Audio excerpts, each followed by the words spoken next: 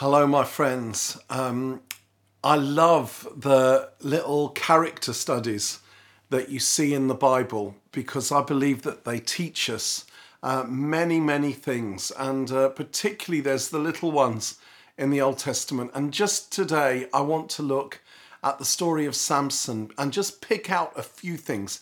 It can't be in a few minutes thorough, but just a few little things that as I've been reading it today, have spoken to me afresh. You can find it begins the story in Judges chapter 13. And the first words are, "Again the Israelites did evil in the eyes of the Lord. So the Lord delivered them into the hands of the Philistines for 40 years. Now, 40 in the Bible, often numbers are significant. So, for example, 3 is the number of God. That's why the angels cry, "Holy, holy, holy, Lord God Almighty, who was and is to come." 3 sets of 3. God is Trinity. 6 is the number of human beings. On the 6th day, God created humanity. 7 is the number of completeness. On the 7th day, God rested from his labors. And you see this kind of repeated again and again in the scripture, these themes. And 40 basically means a significant time of preparation and refining. So Israel were 40 years in the wilderness as a refining time and a preparation to enter the promised land. Jesus was 40 days in the desert, being tempted by the devil. Not to be refined in the same way, but in a sense, after that, he began his public ministry straight after that. And so the Lord, because Israel did evil in his sight, he handed them over to the Philistines. He stopped protecting them so that for a season they would be refined, so that for a season their hearts might be changed. And then we read that God comes to Samson's parents, Samson's mum and dad, and his mum is barren. She can't have children at that time. And then he says, "I'm going to give you a boy, and he's going to be a Nazarite, dedicated to God from the womb. He will take the lead in delivering Israel from the hands of the Philistines." So the God who delivered them to the hands of the Philistines is the God who sends folk in order to bring them back, to deliver them from the hands of the Philistines. And then there's this amazing little bit which I just find staggering. I love the little clues to Jesus hidden all over the Old Testament. Karl Barth said, "Christ is in the Old Testament concealed and in the New Testament revealed." Well, if that's the case, they didn't do a good job of concealing him in the Old Testament. I love this. And they talk to the angel of the Lord who comes and who announces. And Samson's mum and dad, they talk to him. And then they ask him, would he stay? They don't recognize him. They don't realize who he is. When it says the angel of the Lord, very regularly, it's Jesus in his pre-incarnation form. It's Jesus coming in the Old Testament because Jesus is the Word. And so God the Father always speaks through his Son. And then they say, "Let us sacrifice a young goat. No, let us give you a young goat to eat." And then the angel of the Lord says, "No, I'm not going to eat your food, but why don't you make it a burnt offering and sacrifice it to the Lord?"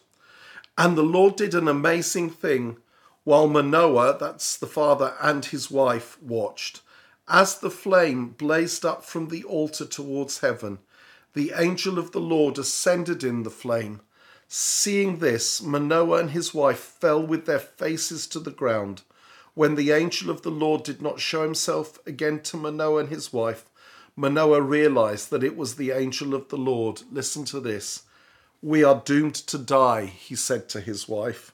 "We have seen God." We have seen God. Who did they see? They saw Jesus. Jesus, the angel of the Lord.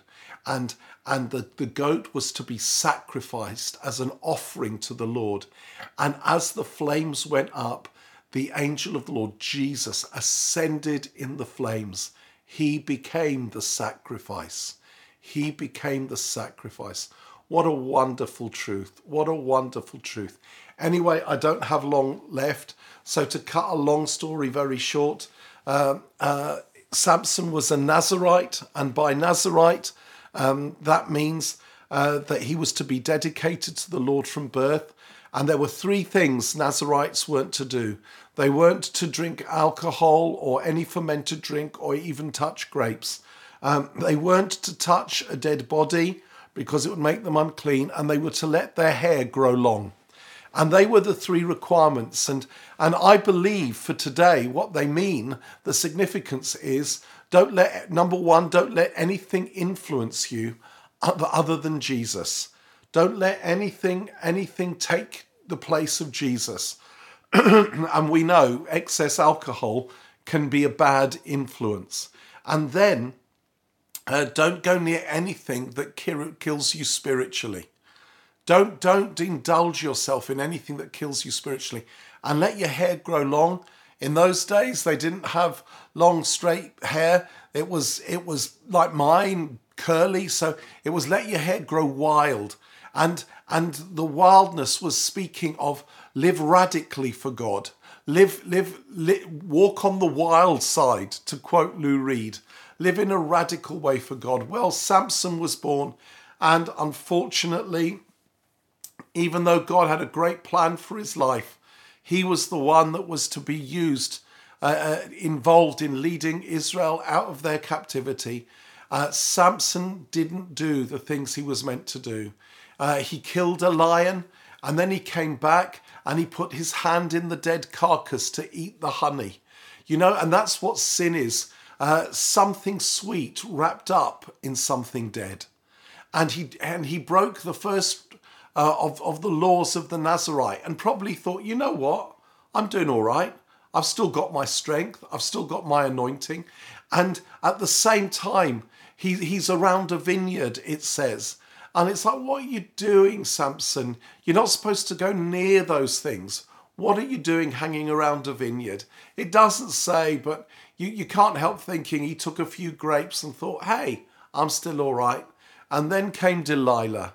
And eventually, he said to her, the secret of his great strength, it was in his hair. And of course, she was working for the Philistines.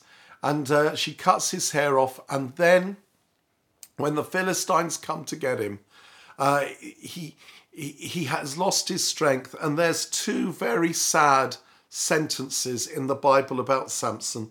The first one is in Judges 16:20. As the Philistines come and they get him, it says, but he did not know that the Lord had left him. What a tragedy to not know that the Lord is no longer with you. Oh my word, what a warning. Of course, he'll never leave us nor forsake us. But what a tragedy for Samson. He thought he could get away with it one time too many. And gradually his relationship with God went cold. He thought he was doing all right. He thought God he presumed on God's faithfulness. And then his strength left, and they gouged his eyes out, and they teased him, and they mocked him. And then he was in the Philistine temple, and there were thousands of them. And Samson said just to this servant, let me get my hands next to the two main pillars. Just do it. He was blind. And then he said, God, give me strength one more time. And he pushed, and the two pillars came down, and the whole edifice came down, and God's will was done, but not in the way that would have been great. The Philistines were overthrown at that point because all their leaders, everyone died. And the second tragic thing it says is this: thus he killed many more when he died than while he lived. Judges 16:30. You know what? I want to serve him in my life. I want to give him everything in my life. I want my whole life to count. And I want to do it out of obedience, not it happening despite me, but because of my obedience. Isn't that our longing? Isn't that our desire? It's what I pray for me, and it's what I pray for you. Let's run the race well. Let's finish well. Let's be Nazarites in spirit till the end of our days. God bless you.